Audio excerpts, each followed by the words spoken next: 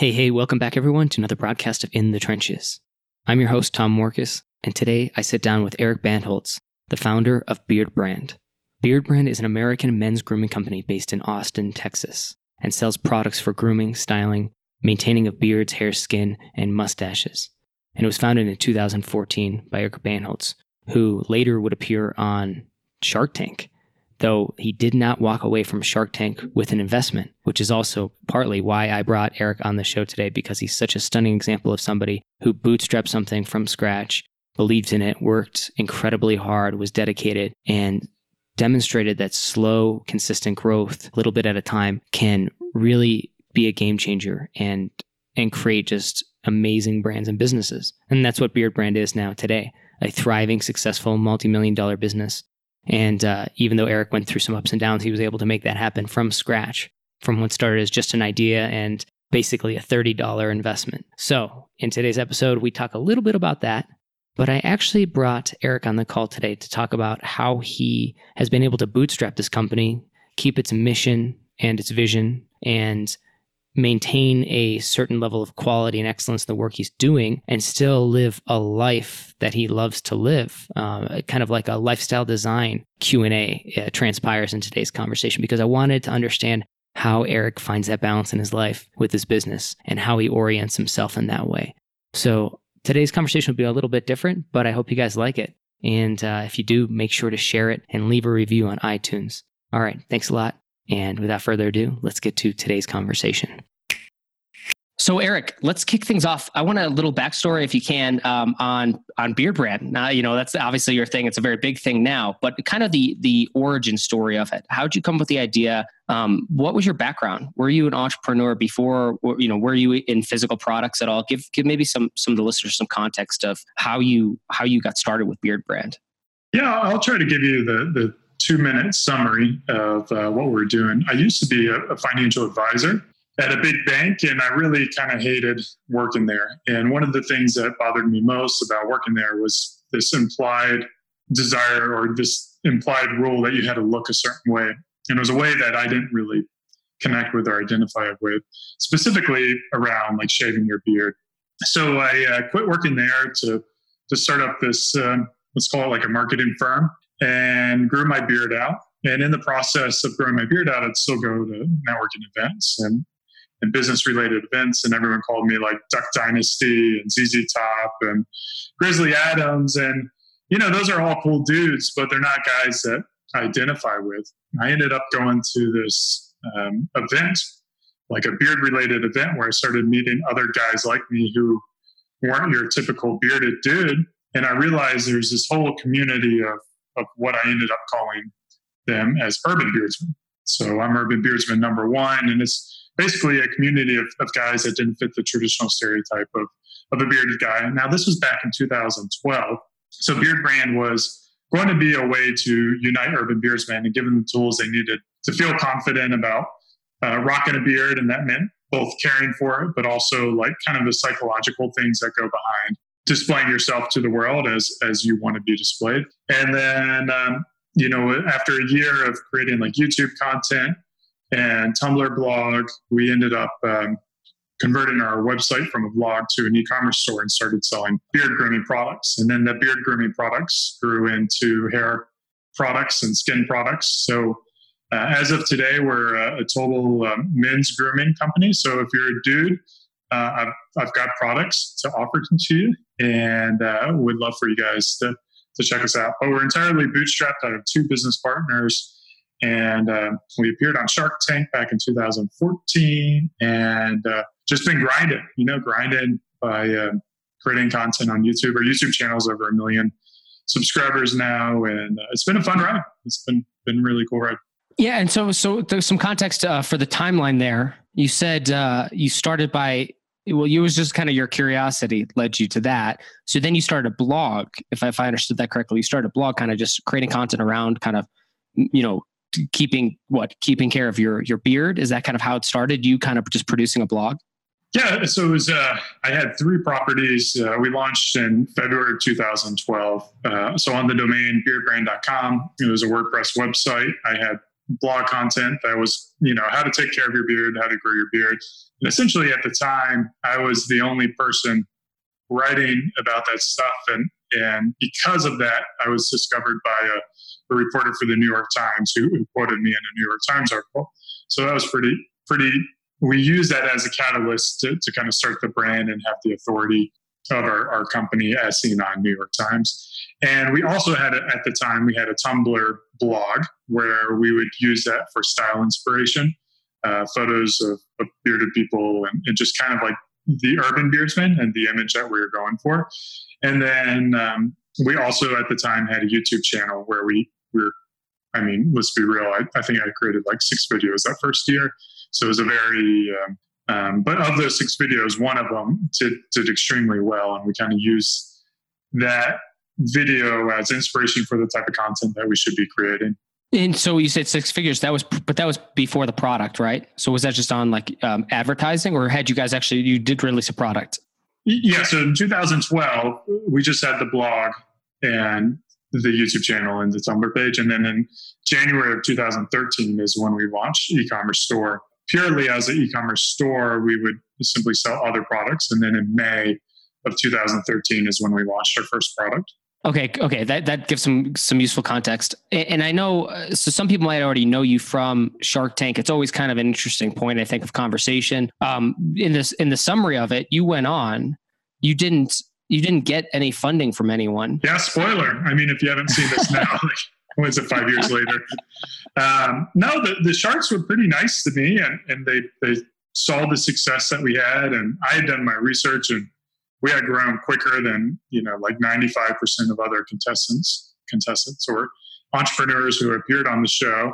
And I thought our valuation was very fair for where we were doing. And, I think they saw that, but none of them stepped up to the plate to make offers. And, they weren't assholes to me. They were just pretty much like, we like you, but we don't really see the potential in the marketplace. It's just so interesting. And you guys at that point, you had sales to back it up. So you actually it wasn't like, here's just an idea, but it's like, here's our track record. Yeah, we were, I think at the time of recording, we're about 18 months into the business. And by that time we were doing, it was probably like a $1.2 million business run rate, within 18 months, which I think is pretty challenging for a lot of businesses to do, especially when it's bootstrapped. Yeah. It's so interesting because, I feel like on that show too, when you see them like make offers, a lot of times it's like, oh yeah, when somebody's coming in with an idea, it's like, yeah, pretty obviously like that. You can see them passing on something like that. They often do zoom in on like the financials.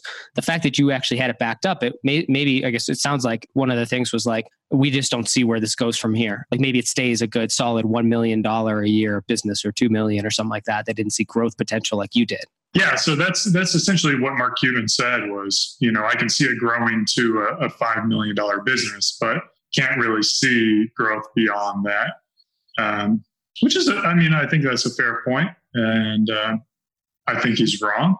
I know he's wrong because we've passed that mark already. But it's every time you're in business, you're always going to get people that don't see the same vision that you see, and you're either going to be right or you're going to be wrong. And typically you're going to be right if you can execute, which is a lot more important than the ideas. Yeah. And so what was your intention when you went on there? I know some people, obviously there's like sometimes like a marketing bump on the back end. I think there's probably I would assume there's very few entrepreneurs who would go in specifically for that, but maybe. So tell me a little, like, what was your thought process, I guess, behind like actually applying to get on the show in the first place? Yeah.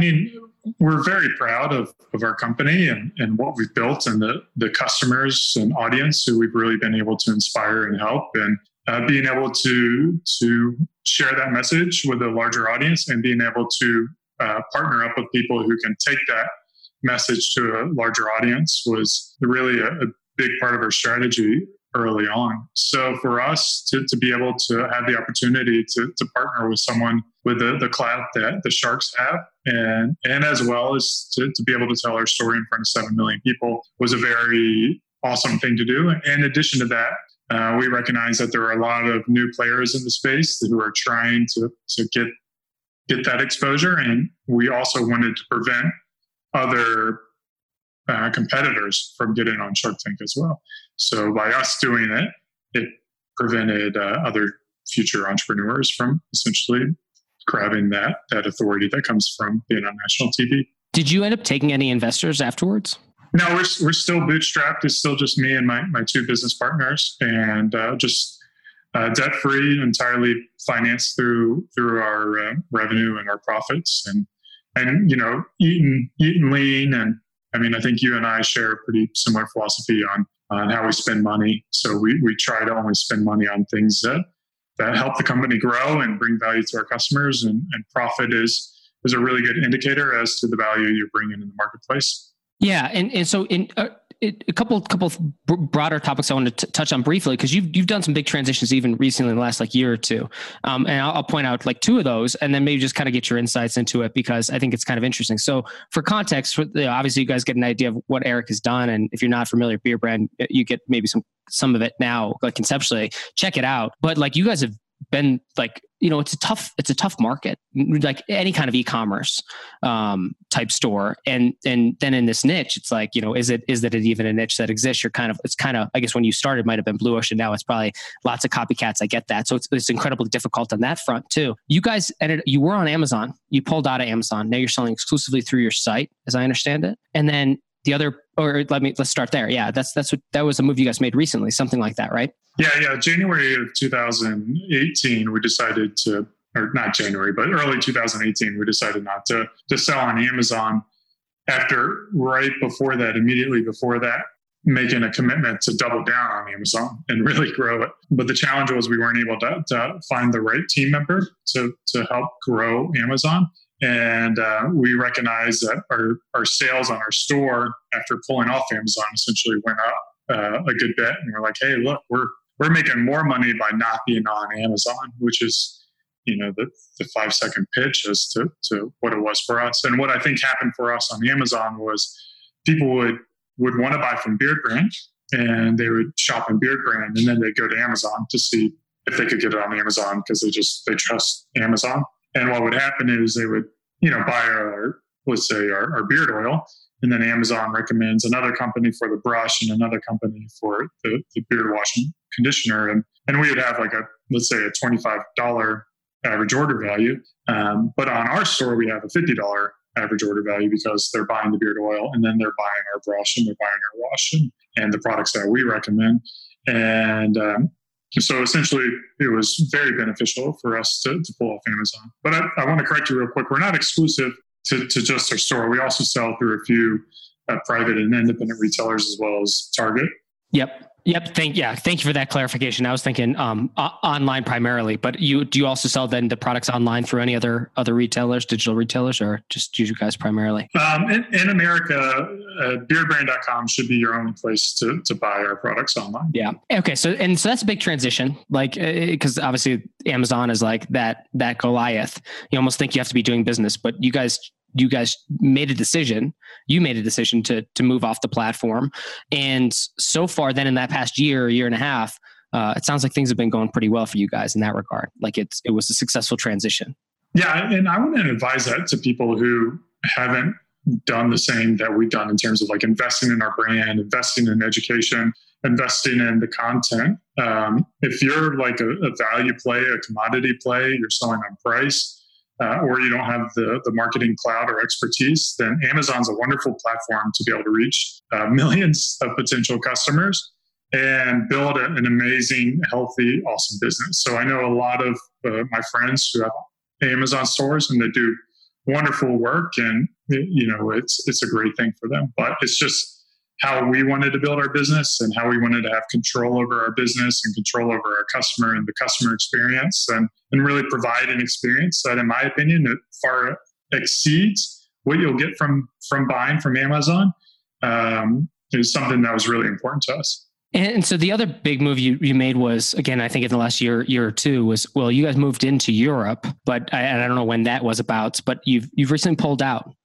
Maybe you can kind of elaborate on that, because I think that's a challenging decision. Both these are big, I look at them as probably really difficult decisions for someone to make when they're so the impact can be millions, millions made, millions lost, like those kind of moves. And especially when there's sunk cost involved. So you guys you moved into Europe. I know we had a conversation about this briefly, and I got the idea that from you was that you were concerned that like it was just the market it was different enough where you didn't think you could do maybe the same for the brand in Europe as you could just like exclusive in the US, some give or take. But what are your thoughts on that? Maybe you can expand on that for us. Yeah, I mean, we got into Europe pretty early on in our business. Like in the early days, we're like, yeah, we're just going to take over the world. And that was kind of the strategy is like when we started, no one had any familiarity with the product. So it was kind of like this land grab that we're going after. Like, we'll go after this, go after this, go after this.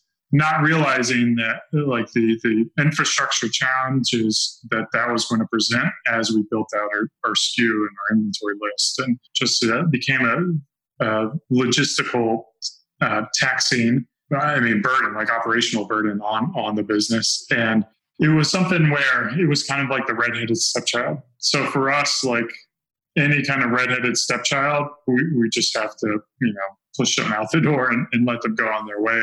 And that was kind of like Amazon for us early on. And it was kind of like the European market for us. So it was a very large piece of our business. But when you boil down the P&L and, all the energy and the distractions that it caused, in addition to like the poor, I want to say poor experience, because I still think it was a good experience, but less than brand standard experience that we wanted to give to our customers, we couldn't deliver on it. So we want to come back into Europe when we really have that ability to give an experience that's going to be better than anything else they've ever experienced before. And part of that is like also understanding the local marketplace. Like as much as I'd like to think that British people are like us and German people are like us and French people are like us here in America, they're not. They have different preferences, and people in Germany, credit is a dirty word. Like it's like you've stolen from someone and you're going to potentially give them back.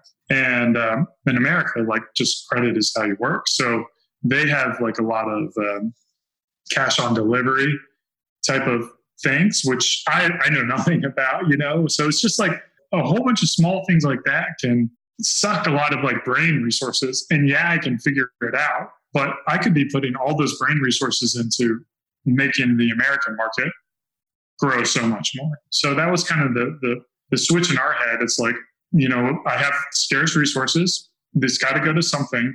I believe there's still more opportunity in America. I want all my resources to go there because it's an easier pathway. Well, you mentioned priorities, and I actually think this will be a good segue because you tweeted on April 22nd, as you said, a huge issue that people struggle with is balance. You will never have balance until you have a hierarchy of priorities. For me, it's health, spirituality. Number 2 is wife. Number 3 is family. 4 is business. 5 is friends. 6 is community. 7 is strangers, internet people. And then you said prioritize and you can find balance. And that kind of struck me. And I mentioned before we hit record that I thought this would be kind of an interesting thing to zoom in on, like how you prioritize. Because I thought if there's one thing I was left from our conversation together and just the time I spent with you when we met up in Atlanta was just that, yeah, this guy has his head on straight. You seem very even keel. You kind of, there's going to be ebbs and flows in business, but you're very focused on the brand. I think that's really cool from a business perspective. But then I thought you also like understand kind of like the life you live too. I was like, this is really cool. So I wanted to kind of break this down. Like, obviously this is something, it's a tweet. It's like, okay, it's just that. It could be ephemeral and fleeting, but I think there's something to this. There's some substance here. You probably thought a lot about this. So I'm curious kind of how you approach your business and your personal life and how you kind of marry these two up, or how you do think about priorities and how that affects your business. Yeah, I mean, I'm super excited to talk about this because so many shows, they highlight like these people who are doing outrageous things, and they're like Elon Musk is building all these amazing businesses, or these athletes, right, who just like can conquer so much. And a lot of these people are really good at putting everything to one thing, right? And Elon Musk, I mean, he's got a failed marriage, right? And I can't speak for everyone, but everything has its costs, right? If you want to become the greatest entrepreneur of all time, chances are you're going to be a pretty shitty dad and a pretty shitty husband. But it's not to say one is right or wrong, but I don't think there's a lot of people out there helping others find balance and understand that balance is an important life for the majority of people. The majority of people don't want to build like two multi-billion dollar companies. The majority of people want to have a fulfilling work life and to have a great relationship at home and to raise a family that loves and cares for them, or to be around a family that loves and cares for them, and maybe leave a little bit of a legacy. I'm very, I would say this prioritization has been something that I've followed for a long period of time in my life. And it's what I kind of go back to on how I make decisions and, help me when I maybe feel guilt about needing to be in two places at once, because it's ultimately, if my wife needs me or my business needs me, I know where to go. Right. And I think what's most important up there is number one should always be, in my opinion, yourself, because unless you take care of yourself, unless you invest in yourself, you're not going to have those same energies and resources to invest in others. And that means you have to take care of your body. That's 100% of your time is spent with yourself, and you only have one body. You don't get a do-over in body. You can have more businesses. You can have another wife. You can have more kids, or you can adopt kids. All these other things. You only have you, and it's just amazing how many people out there don't recognize the value that they have to themselves and how important themselves are to themselves, if that makes sense. It does. And kind of zooming in on that piece, there's a couple pieces there. There's a health piece. And so obviously maybe there's a diet, fitness related piece to it. There's obviously a mental health, so to speak, aspect to it. You mentioned spirituality. So maybe things things you can do to in especially for entrepreneurs, people who are building things, it's can get really stressful. So way to just kind of bring it back to the body and keep it, keep yourself in tip top shape, not just physically but just even as a person, kind of stable. Am I kind of getting at that? And how do you think about that? And pragmatically speaking, how do you apply it in your life? What does that look like? Yeah. So from a health perspective, I work out, 3 to 5 times a week. And, spirituality is kind of an interesting thing. And it's something that it took me a long time to figure out what that word meant, because I'm not a believer in any particular faith.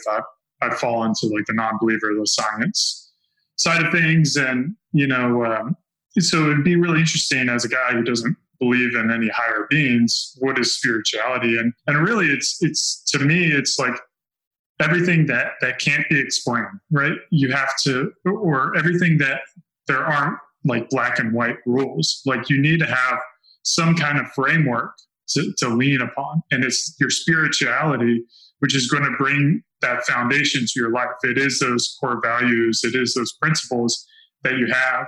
And for a lot of people, spirituality can be a traditional religion or a church or, even a community where you're oh yeah, I like the framework of Christianity and the 10 rules that they have and how they portray the rules and, how the lessons are taught through the examples in the Bible. And, you use that, this is my framework where I'm lost, I'm confused. This is where I go to figure it out.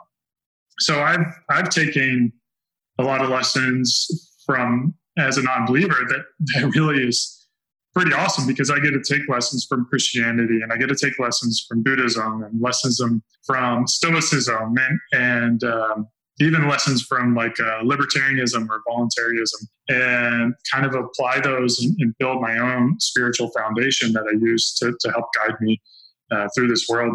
What does it look like for you? In terms of maybe some of those pillars or principles, and I guess how does that tie into also to that prioritization of family and some of these other things, and then also business too? Because it sounds like maybe it gives you guiding. It's kind of a guiding light too for both of those things, kind of in your life. Yeah, I've got 3 core values, and it's the same core values that we put in at Beard Brand, and it's freedom, hunger, and trust. And to me, those are the triangle of.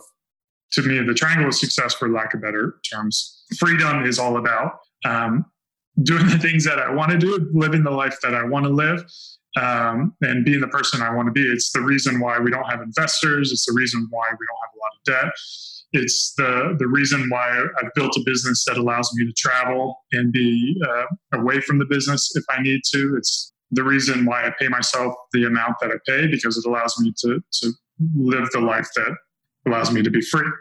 Trust is, of course, like a pillar of building good relationships, and a pillar of being honest and being true, and being an honorable person.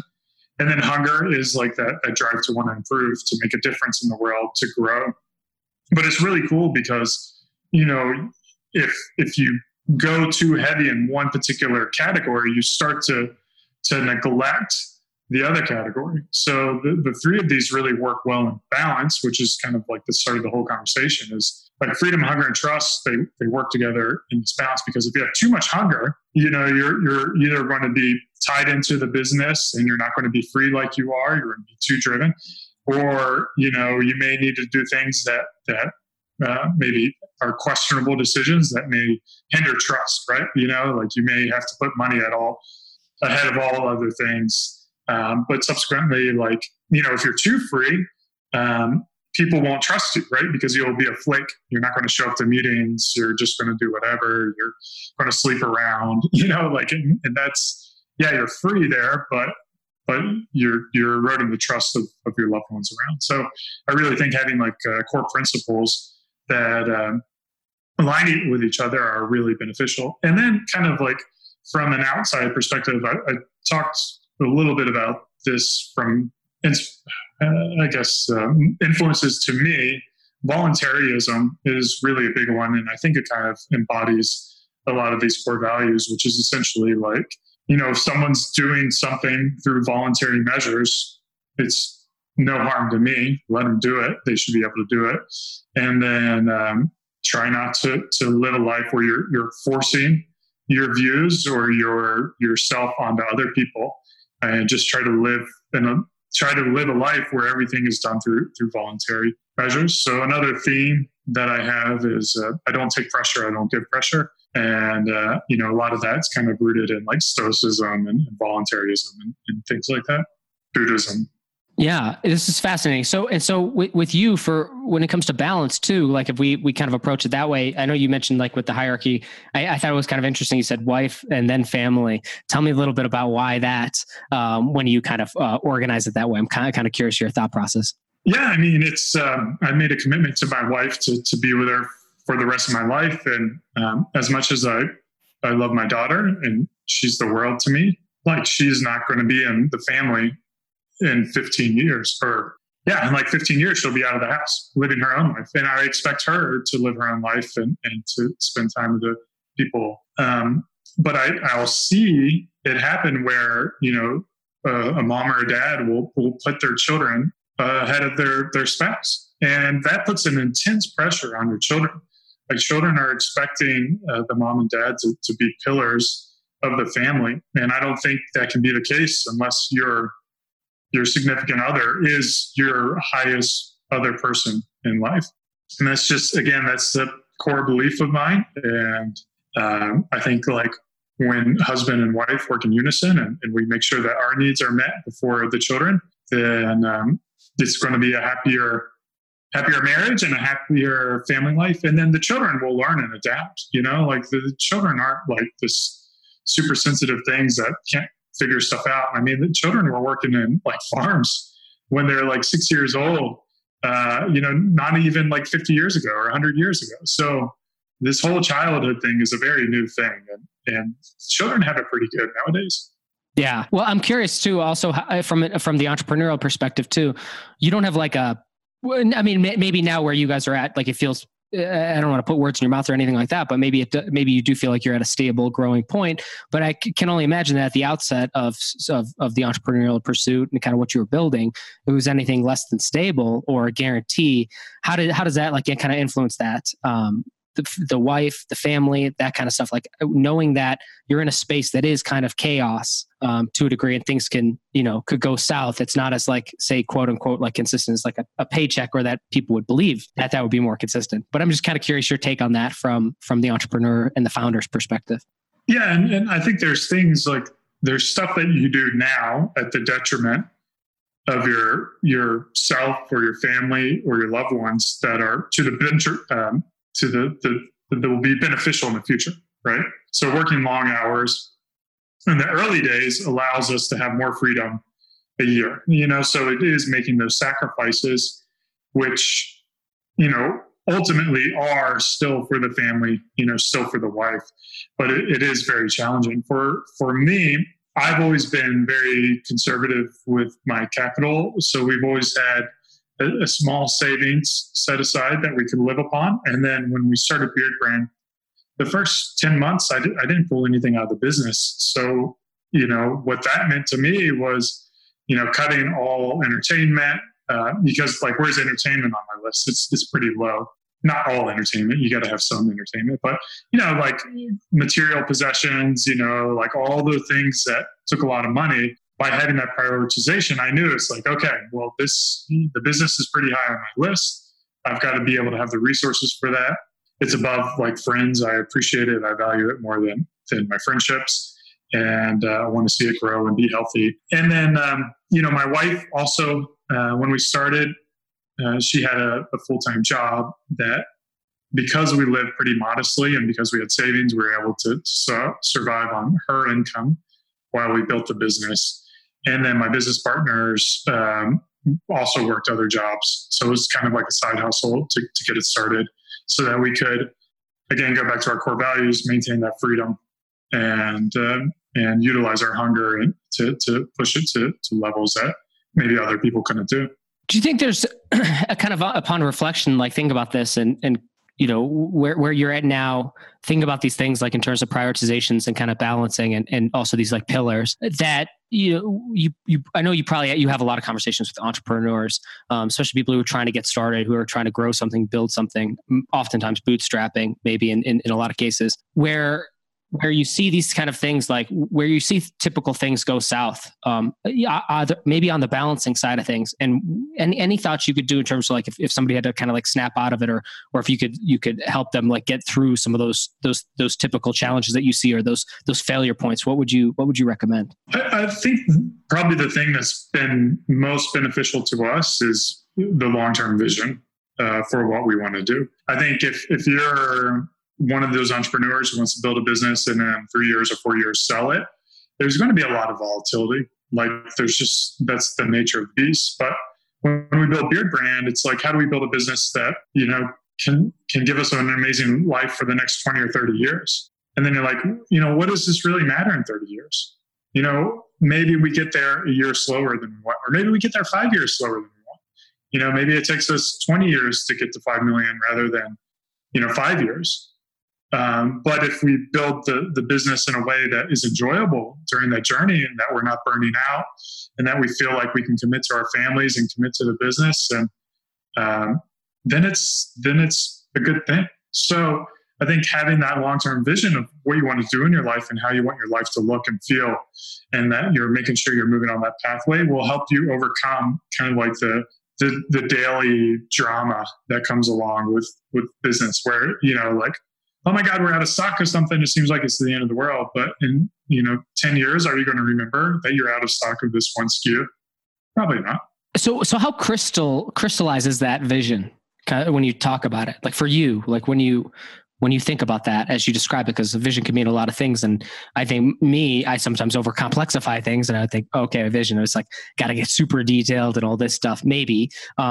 But I know the other side of it is probably maybe just more of a general direction, but maybe you can kind of articulate what you mean by a vision in that context. Yeah. I would say my vision's pretty clear. Whether or not I got my wife bought into my vision is yet to be seen. But personally, my goal is to essentially buy or be able to live in 4 different properties around the world and travel based on the season in different areas, and give my family the ability to experience different cultures at in-depth level. So that's what I'm working towards. And, what does that mean? There's a few different ways. Right now, it means that I can either try to build a business where I don't have to arrive on a daily basis. I can work remotely, which I feel like I've done a pretty good job.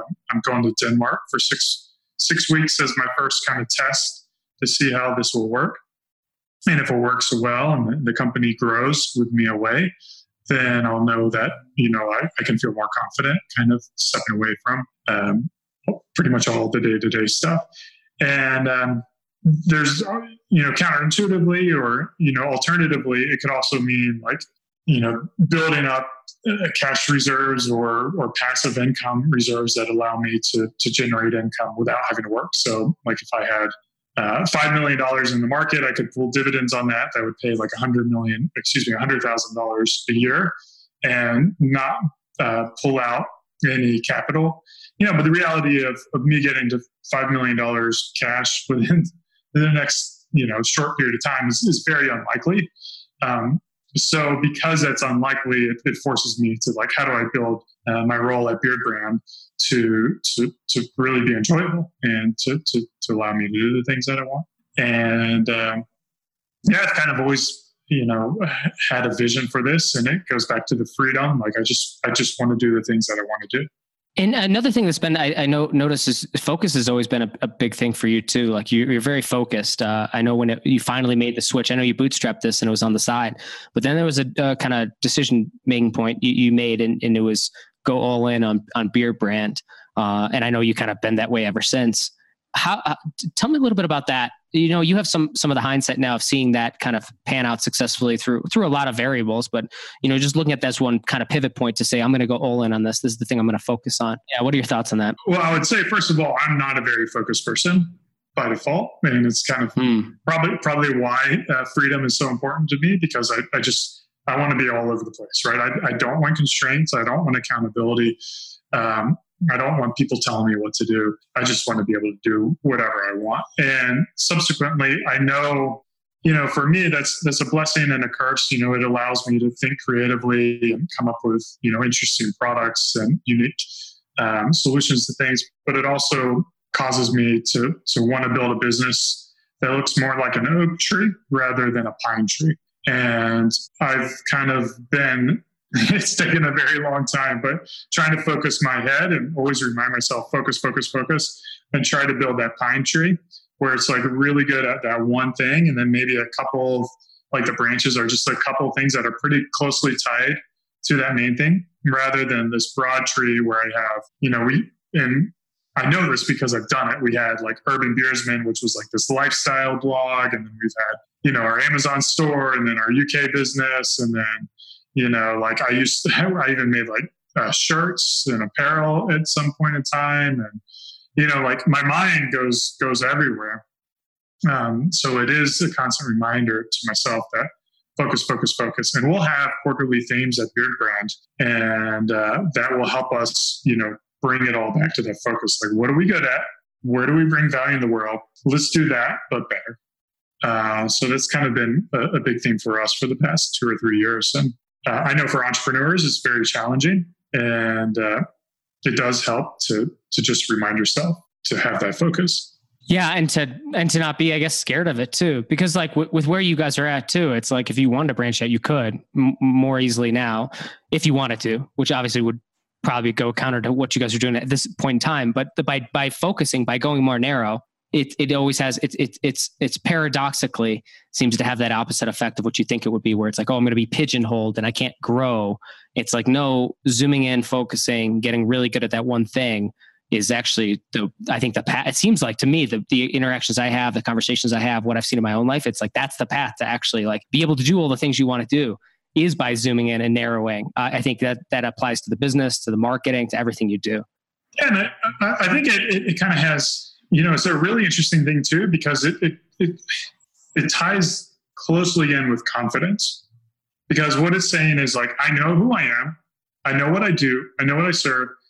And if this doesn't become a unicorn, I'm also okay with that. And being okay with not building the biggest, richest, healthiest business is also takes a lot of confidence, and saying like, I know this is never going to be a $10 million company or $1 million company, but it's going to be the company that I love, and it's going to be a company that brings a lot of value to my customers. And even though there's only, 1,000 customers potential, that I'm okay with that.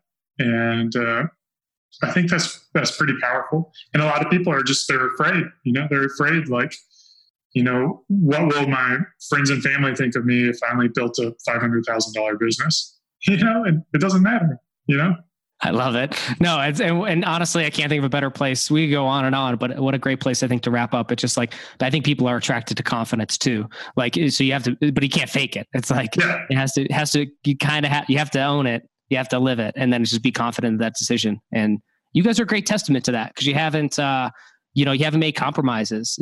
Seemingly from the outside, like it's like you guys are good on the brand. You're very focused on the customers you have. And it's, again, I think it just has driven the success you guys have had. That's at least one big element of it. I know there's a lot of things, but you guys, again, deserve kudos for that, for really just getting it, for really nailing it.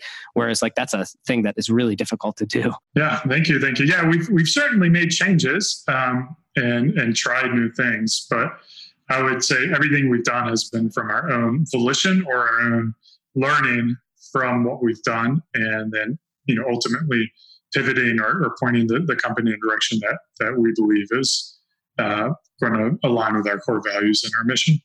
I love it. Well, Eric, where can people reach out to find you, connect with you? Obviously, then go to Beard Brand to go get your products, but tell them, the floor is yours. Where can people reach out to find you? Yeah, the most important thing to do is, of course, invest in yourself, and you do that by going to beardbrand.com and loading up with a few hundred products. That would be great. If you want to reach out to me, my two platforms are Twitter and Instagram. Twitter is preferred for communication, so my handle is @Bandholz. And if you like to look at selfies of a bearded guy, then go to Instagram, and my handle there is @EricBandholz. And then, of course, all the Beard Brand properties would be great to follow those as well. Eric, thank you so much for being on In the Trenches, man. My pleasure, Tom. Are you trying to grow your online business, but struggling to get new customers consistently and predictably? Are you tired of working nonstop only to see your income plateau?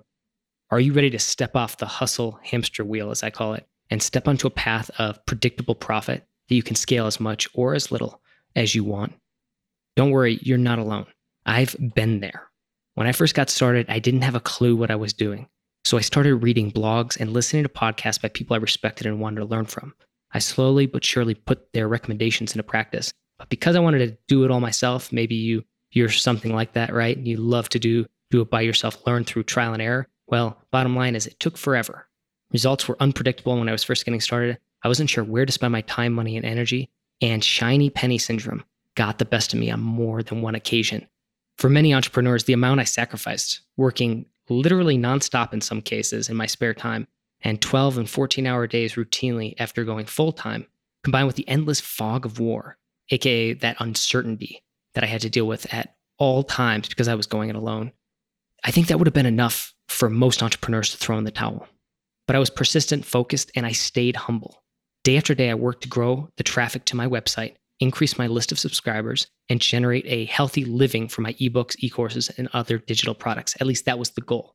But maybe more important than the work was that I paid attention to what I was doing, including what worked and what didn't.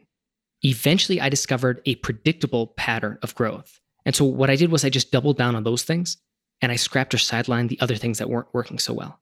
Finally, 2 years after resigning my commission as a captain in the Army and going full-time on my online business front with my blog, with my podcast, etc., I replaced my income with digital product income. 2 years.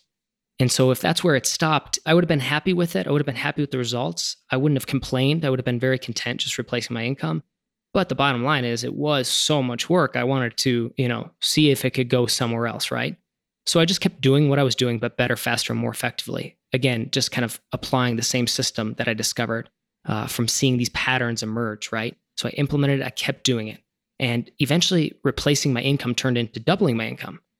And then that turned into a little bit more and a little bit more. But not just that, it afforded me the freedom to dictate my day and also choose the projects I want to work on the schedule and on the timeline I want, and to work with the people I want to work with.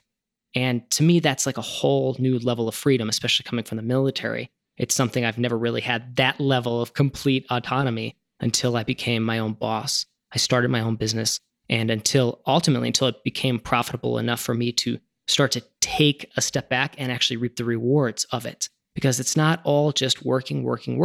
And I do believe it's hard work. And I'll always say that. Nothing about doing this stuff is easy. But at the same time, you've got to reap the rewards at some point and take some of that profit, even if you're just reinvesting it into new assets and things like that. Bottom line is, it can't just be work, right? Entrepreneurship and business is about that result that occurs, the value you've created and the profit, that piece of value that you've captured, okay? And you want to be able to reap the rewards of that profit, of that value, that little sliver of value that you get to capture, that you get to net, right? You want to be able to take advantage of that. Otherwise, the entrepreneurship game really does become just a grind. And for, I think, a lot of entrepreneurs, unfortunately, it becomes meaningless, and that's when they quit.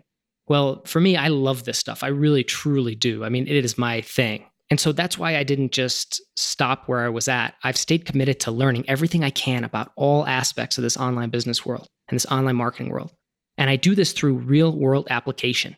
In other words, I'm currently growing several online businesses, and I'm always putting my ideas to the test in real time with my own money, with my own time and energy, oftentimes with employees, a lot of some stuff more advanced, some stuff more simple, but so varying levels of complexity, and again, in different spaces, different niches. And I can say, bottom line, I've always loved the startup hustle, but I gotta say, it's nice to now be in a position where I can get big results with much less effort, thanks to having built the foundation of my business the right way.